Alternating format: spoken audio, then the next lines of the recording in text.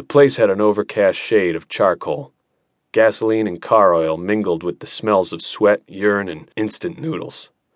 The clonking of the hydraulic lift clashed with the loud rock music coming from the stereo of a white Chevy.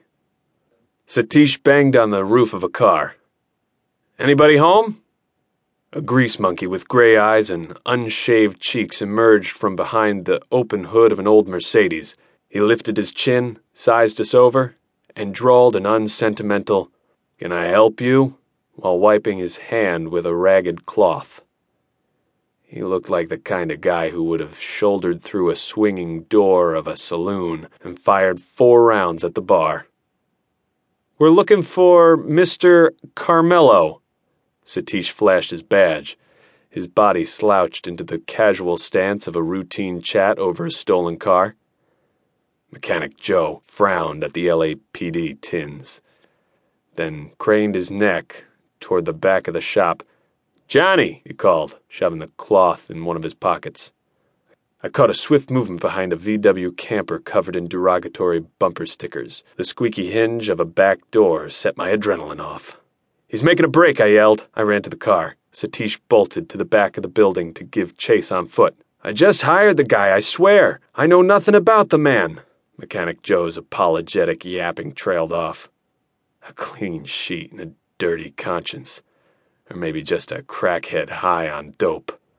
I whipped the Charger around the block and entered a construction zone littered with metal bins, wooden pallets, and steel construction pipes piled up along the right lane.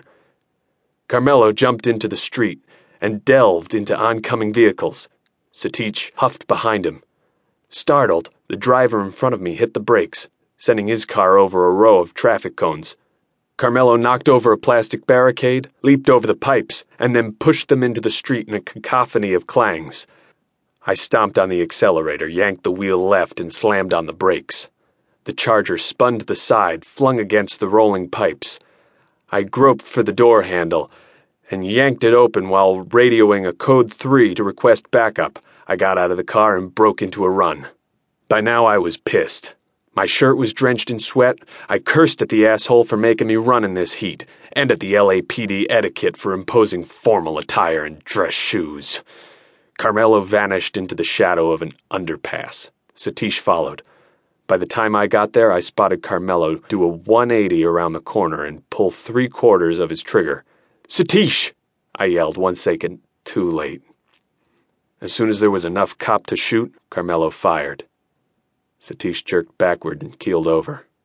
The next bullet grazed my ear. I held my Glock on target and fired 4 rounds. The gun recoiled in my hand. Carmelo curled into a question mark and flopped into the sidewalk. One by one, the spent shells dropped to the ground.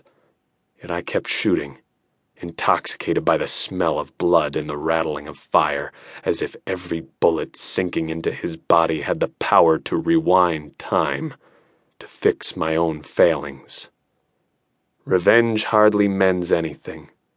The son of a bitch you want to crush does not exist. The son of a bitch is your own self. The muted clinks of the trigger startled me. My fingers so tightly wrapped around the grip it hurt to slide them out of position. I holstered the Glock and inspected the body. Blood sprawled across his chest and drenched his dirty overalls. The scent was warm and inebriating. "Careful now." I prodded his left hand with the tip of my shoe. No watch. I moved my eyes quickly, searching. No rings on his fingers. No laces on his shoes. I had to find something. Anything. I slipped a hand into his pocket. Felt something hard. Grasped it and slid it into my jacket. The wailing sirens of backup broke a surreal silence.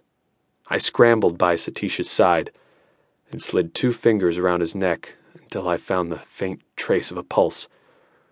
"Code 3, officer down," I barked into the radio. "My partner's down. Get a fucking RA unit now." "Man down." "One of our own. My partner."